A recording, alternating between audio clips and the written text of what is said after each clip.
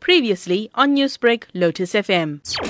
Gandhi himself, during his lifetime, on numerous occasions, talked about the need to learn your own language because language contains within it your cultural heritage, and you can only build your identity on your own language. Building on that philosophy of Mahatma Gandhi, we felt that Zulu is spoken by 80% of the people in KwaZulu-Natal. And if you go to any other country like Italy or Germany, you won't be able to survive for more than 6 months in those countries without learning the local language. And yet, we are born in South Africa. Many of us have lived here for generations, and we still don't talk Zulu.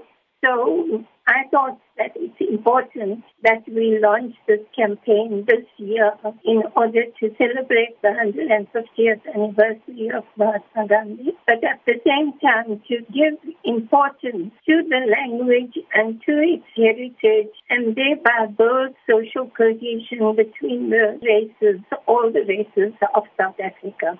You mentioned that language would bring about social cohesion in South Africa. How would language do this? It's always important when you know a person's language, they feel that you are respecting them. If somebody approaches us and speaks perfectly in our language, we feel happy about it, we feel proud about it, and we feel a closeness to the individual. So I think that by learning the language, we can get to know the people better. We show them respect.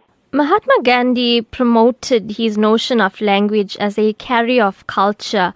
How important is culture, especially in today's society? We are beginning to look so much at modern culture. Modernism is steeped in materialism, whereas our cultures, whether it's Zulu culture or whether it's Indian culture, both the cultures are steeped in communal thinking. We don't think in terms of what is the best thing for me, but we think of the whole community, what is good for the whole community.